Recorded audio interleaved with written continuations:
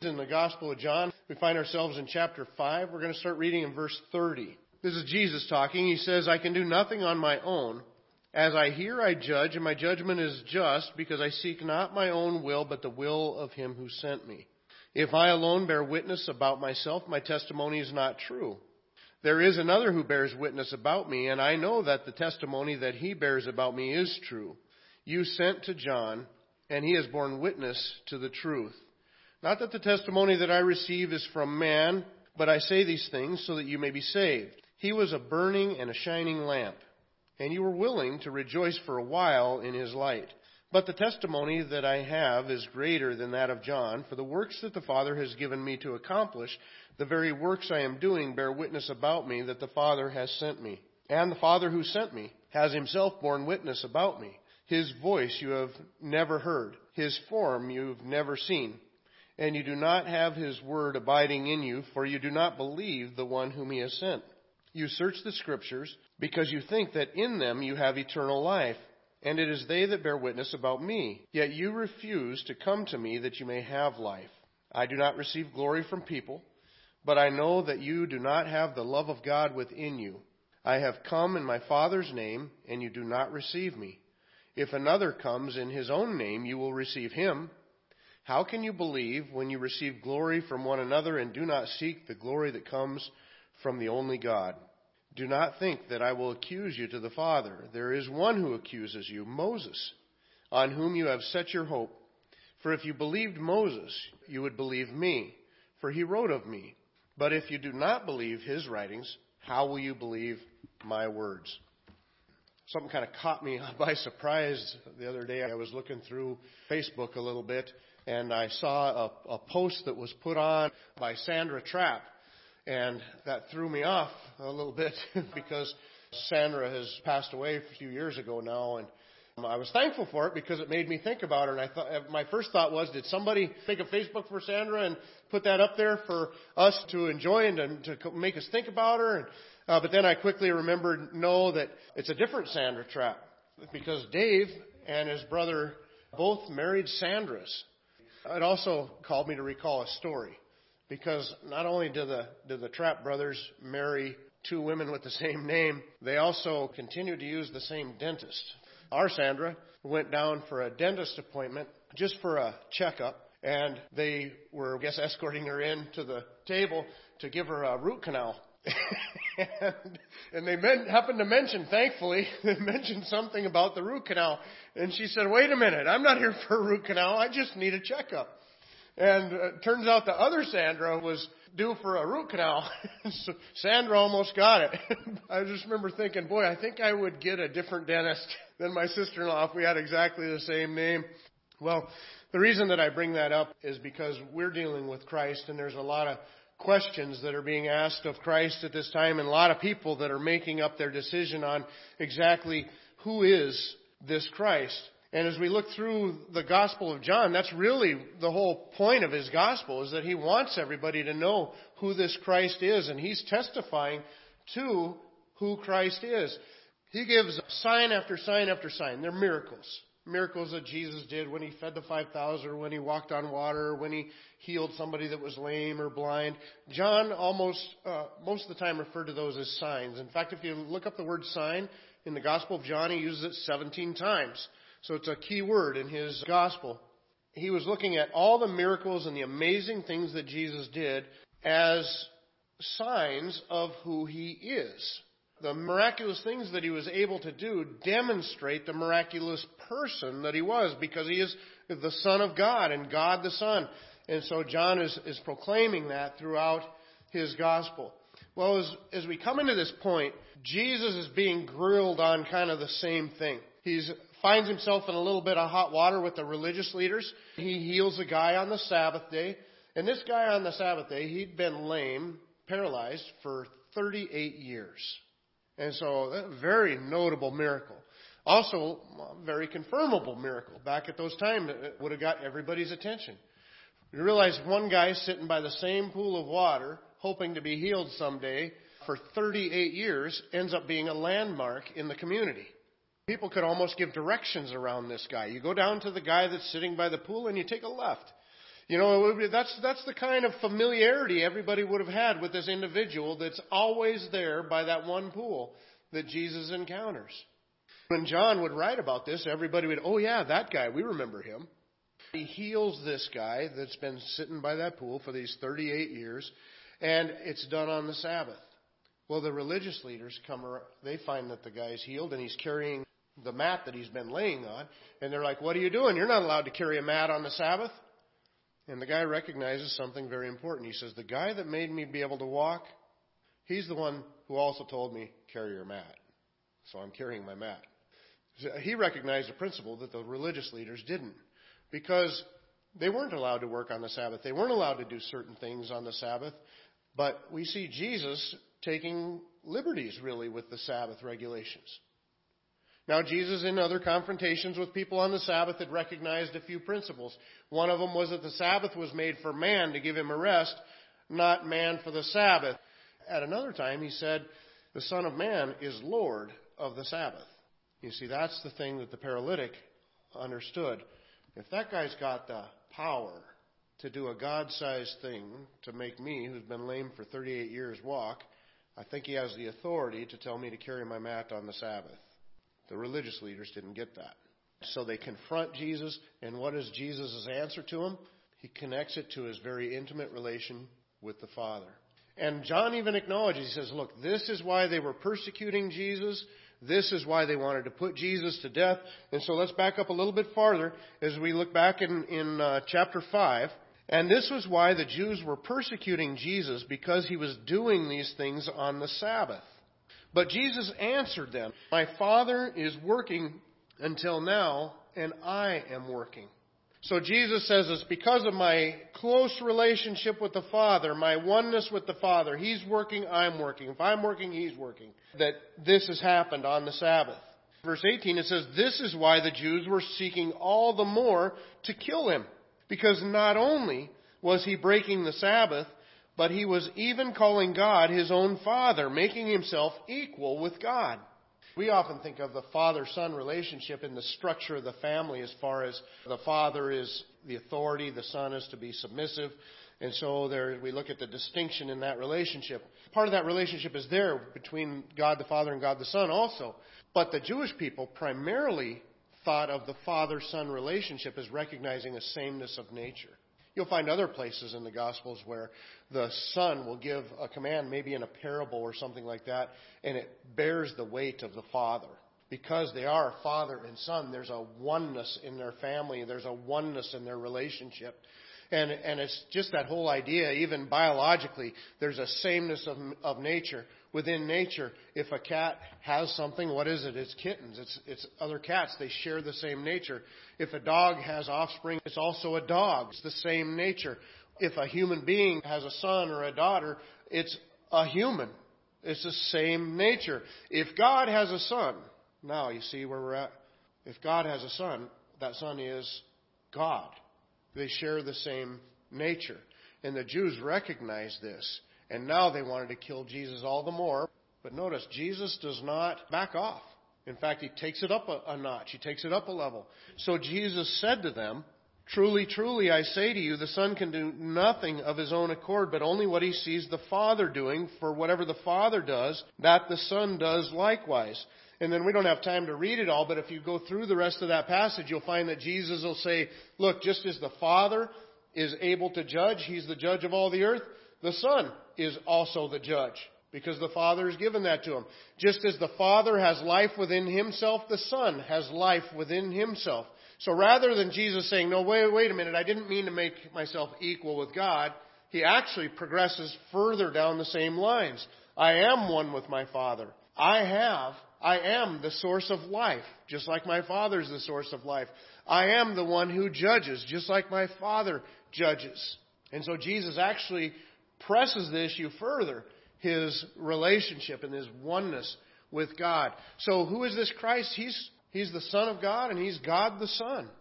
But now as we look into it, the passage that we read, Jesus is going to bring up witnesses, to witness to who He is as the Son of God.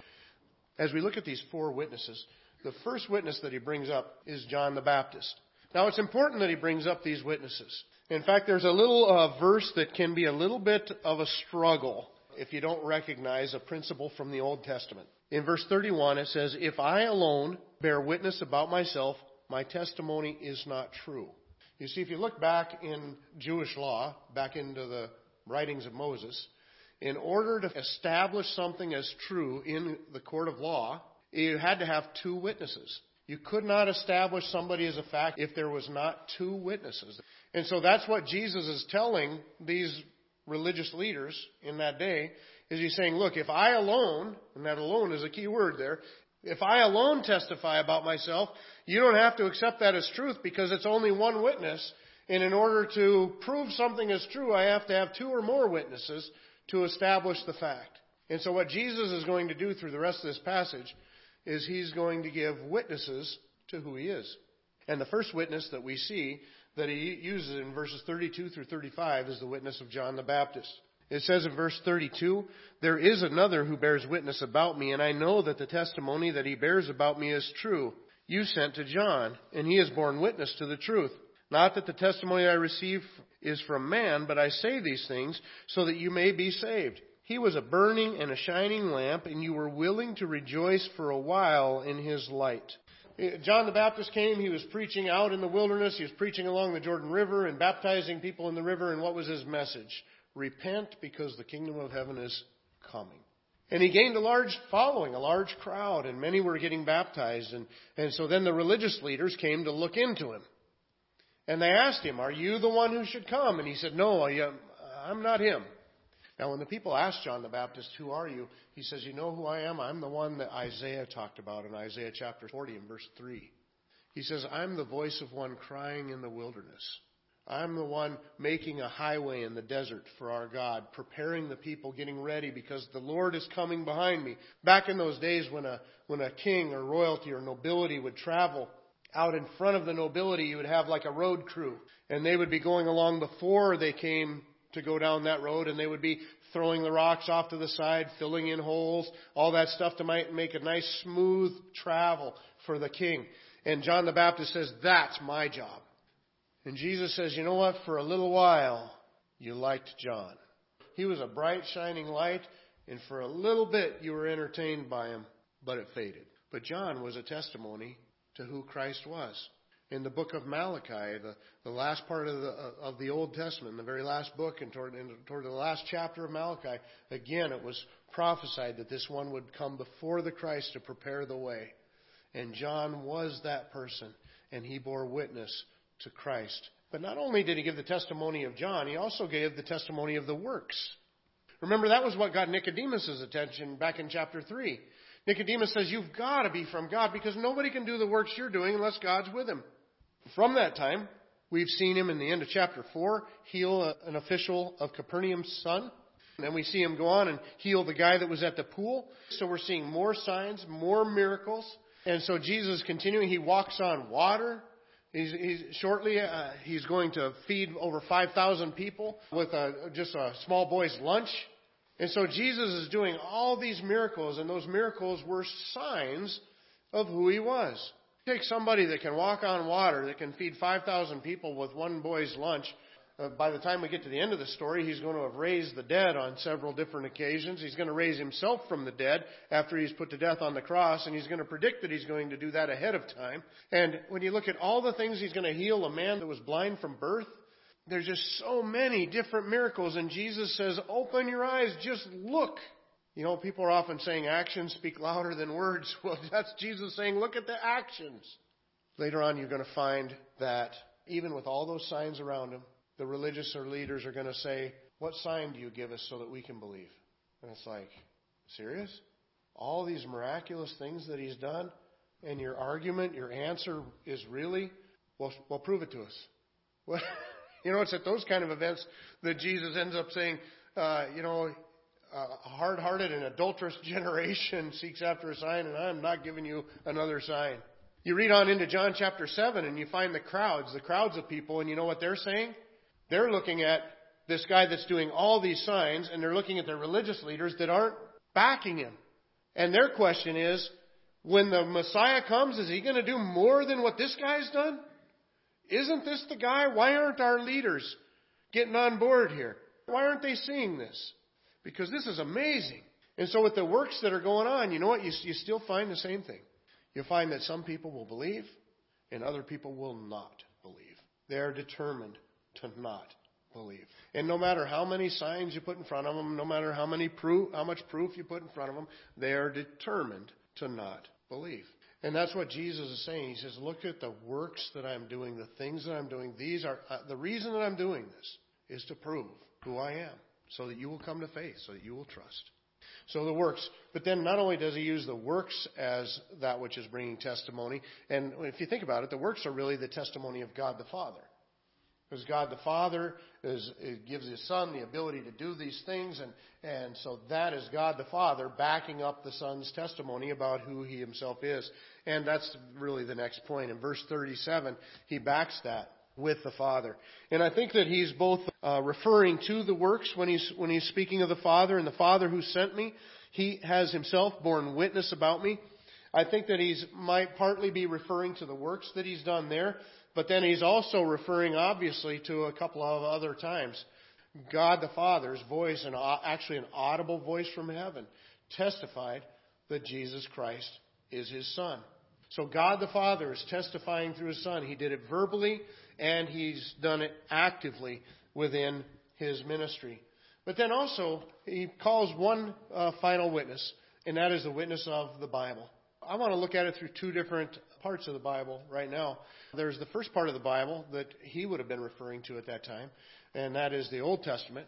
But Jesus refers to the Bible as a testimony or a witness to who He is. And He brings up Moses. The Jewish people were all about Moses. There were different times in Jesus' ministry when they say, look, we know that God talked to Moses. You were not so sure about. We know that God talked to Moses. And so they were always holding up Moses. And Jesus brings up Moses. He says, you search the Scriptures, and you think that in doing that in the Bible itself, that you have eternal life.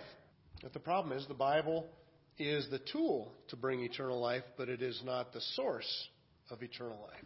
The source of eternal life is Jesus Christ. You can read your Bible for your whole life. If you don't find Christ, you're lost. It's not the Bible or a certain amount of daily reading or anything like that that gives you life. It's Christ that gives you life. It's the Bible that brings you to Christ. That's what He tells them. He says, look, if you would have believed Moses, if you really believed Moses, you would believe me, because Moses wrote about me. You know what? I'd love to be in this passage right now, because with where we're at in the book of Exodus and that other series that we were working through, we've seen so much of that. And before that, we went through Genesis. And so back in Genesis, you'll remember, we saw Christ in Genesis because we saw the need for Christ in Genesis because they sinned against God and death came into the world. But then we noticed that they were graciously allowed to continue to live. Why? Because this innocent animal lost its life to provide a covering for their sins. And we talked about how that points us to Christ. We talked about how when Noah was delivered in the ark, Noah was saved. The ark was a type of Christ because that's the salvation that God used to deliver Noah. And it's pointed to in the New Testament as a type of Christ because Christ is our deliverance. He's our salvation. We talked about when we got to Abraham and how God told Abraham to go take your son, your only son Isaac, and go offer him up as a sacrifice. And so Isaac was a type of Christ as God had Abraham take him 3 days' journey and then lay him out on that altar, and he was going to kill him. And then God stopped him and said, never mind. But what was God doing? He was showing them that one day God would offer His own son for the sins of the people. And then not only that, but there's another type of Christ right in that story, because as soon as He tells them not to offer Isaac, He says, get Isaac off the altar. There's the ram. He had a ram stuck in the thicket. There's the animal you are going to sacrifice. So the ram also pictured Christ. And you know what? By the time you get done with the writings of the books of Moses, you get the priesthood and all these sacrifices and the tabernacle and the Holy of Holies. And that Holy of Holies would have a veil, which was the door to the Holy of Holies. And that's the veil that would be ripped apart and swung wide open when Christ died on that cross. All these things pointed to Christ. We were looking in Exodus about even while they were wandering in the wilderness, God provided manna for them in the wilderness. It was a bread-like substance. Other than that, we don't know much. Jesus is going to tell them, you look to Moses because he brought you manna in the wilderness. But it wasn't Moses who gave you manna in the wilderness. It was God. It was my Father. The true bread from heaven is the one that comes down from heaven and provides life. You see, that's what manna was. It was something that God sent from heaven, a miraculous food, a miraculous bread that gave them life in the wilderness. Otherwise, they would have starved to death. And Jesus says, I'm the true bread from heaven. So even as you go on in the book of John, and you find that, Jesus saying he's the true bread from heaven. And just shortly after that, he's going to stand up at this festival where they have a bunch of water flowing through this aqueduct. And he's going to stand up and say, I'm the water of life. And we look back to Moses' writing, and what do we find? We find them wandering through the wilderness, and they're worried they're going to die of thirst. And God has Moses strike the rock with this stick, and the water comes gushing out, and they live. It was the water of life that came out of this rock. In the New Testament, it points to that time, and it says that rock was Christ. All the writings of Moses are full of pictures of Christ. Jesus says, he wrote about me. If you really believed him, you'd believe me. So that's the Old Testament. He's looking back into the Old Testament. The writings of Moses pointed them to Christ, testified of Christ. But I think we need to go a step farther. I think we need to acknowledge the New Testament. Because what we find happening here is, as the Apostle John writes this gospel, he is continuing to testify to Christ. They're picking up where the Old Testament left off. And they're testifying to Jesus Christ. John stated his purpose within his book. In John chapter 20, verses 30 and 31, it says, Now Jesus did many other signs in the presence of the disciples, which are not written in this book, but these are written so that you may believe that Jesus is the Christ, the Son of God, and that by believing you may have life in his name. He says, well, the whole purpose of my book is to testify to the things that Jesus did so that you can believe in him, so that you can have life. And so he looks at himself as a witness, a very clear witness to Christ. Also in John 15, it says, But when the Helper comes, referring to the Holy Spirit, and this is when Jesus is sitting down with his disciples and he's telling them, look, I'm going away. I'm not going to be with you anymore physically. But when I go away, the Father's going to send a Helper, the Holy Spirit, and he's going to do different things for you and within you. And it says, But when the Helper comes, whom I will send to you from the Father, the Spirit of truth who proceeds from the Father, he will bear witness about me, and you also will bear witness because you have been with me from the beginning. So he actually lists another witness that's going to be there, and that's the Holy Spirit that bears witness within our hearts. But notice John recognizes very clearly and records for us Jesus' statement that the apostles also would be a witness to Jesus Christ. And that's exactly what they are. As we're reading the New Testament, we're reading the teaching of the apostles and the witness that they left for us of Jesus Christ. Also, it's interesting what Jesus told us would happen with the promise of the Spirit. Because the promise of the Spirit is given in that point in John 15. And he also talks it in chapter 14, chapter 16. So for 3 chapters, he keeps bringing up the ministry of the Holy Spirit. In John chapter 14, he said this, These things I've spoken to you while I am still with you, but the Helper, the Holy Spirit, whom the Father will send in my name, he will teach you all things and bring to your remembrance all that I've said to you. He's going to teach you all things, is what he told the apostles, and he's going to bring to your remembrance the things that I've told you. Now keep those 2 things in mind. When we get to chapter 16, again talking about the Holy Spirit, he says, I still have many things to say to you, to the apostles, but you cannot bear them now. They were under a lot of stress, being told that Jesus was going to go and be put to death, and they're dealing with a lot of stuff right now. Jesus says, you know what, I got a lot more to tell you, but you're not ready. You won't hear it right now. And so he says, when the Spirit of truth comes, so some of the stuff that Jesus wants to teach them, it's going to come later through the Holy Spirit rather than right now through Christ himself. It says, when the Spirit of truth comes, he will guide you into all truth. Remember what he told them in chapter 14? He's going to teach you all things. He's going to guide you into all truth. And so there's going to be truth that the Holy Spirit would impart to them later. And it says, he will guide you unto all the truth, for he will not speak on his own authority, but whatever he hears, he will speak, and he will declare to you, notice this last category, things that are to come. So if we take from these passages of John, what is the Holy Spirit going to do for the apostles when they get there? He was going to cause them to remember the things that Jesus had told them, guide them into further truth, show them things to come. Do you know what? If you outline our New Testament, that's it. The Gospels are the things that they remembered that Jesus told them and the things that he did. Guiding them into all truth is the epistles, where the apostles continued to teach us how do we live, how do we apply the gospel to life, and how do we understand the gospel in all that it is. And the book of Revelation and parts of like Thessalonians, a couple places, he will show you things to come. And so Jesus had really kind of promised the apostles that he would bring about the completion of what we have within the New Testament through the ministry of the Holy Spirit. Well, John also, in other places in John, clearly recognizes his job as an apostle to be a witness to Jesus Christ. In John chapter 19, he says, "He who saw it has borne witness.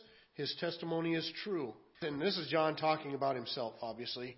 And John always does that. He shows himself all through his gospel and never mentions himself by name. He kind of leaves himself anonymous, talks about himself in the third person most of the time. He who saw it has borne witness. His testimony is true, and he knows that he is telling the truth, that you also may believe. For these things took place, that the scripture might be fulfilled. Not one of his bones will be broken. And again, another scripture says, they will look on him whom they have pierced. And so at this point, he's looking back at the Old Testament and quoting scriptural passages. And he, as an apostle, clearly sees himself as a witness to Jesus Christ, and he's proclaiming that testimony. Again, in John chapter 21 and verse 24, it says, "This is the disciple," speaking of himself, "who is bearing witness about these things and who has written these things, and we know that his testimony is true." So John clearly sees himself in the purpose of this book and in his position as an apostle is clearly being a New Testament witness to Jesus Christ.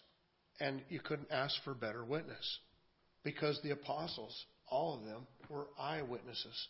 They were there, the requirements for being an apostle, they were handpicked by Christ, and they were with him from all the way back at the baptism of John, all the way to his death and his resurrection, and they were witnesses to the resurrection.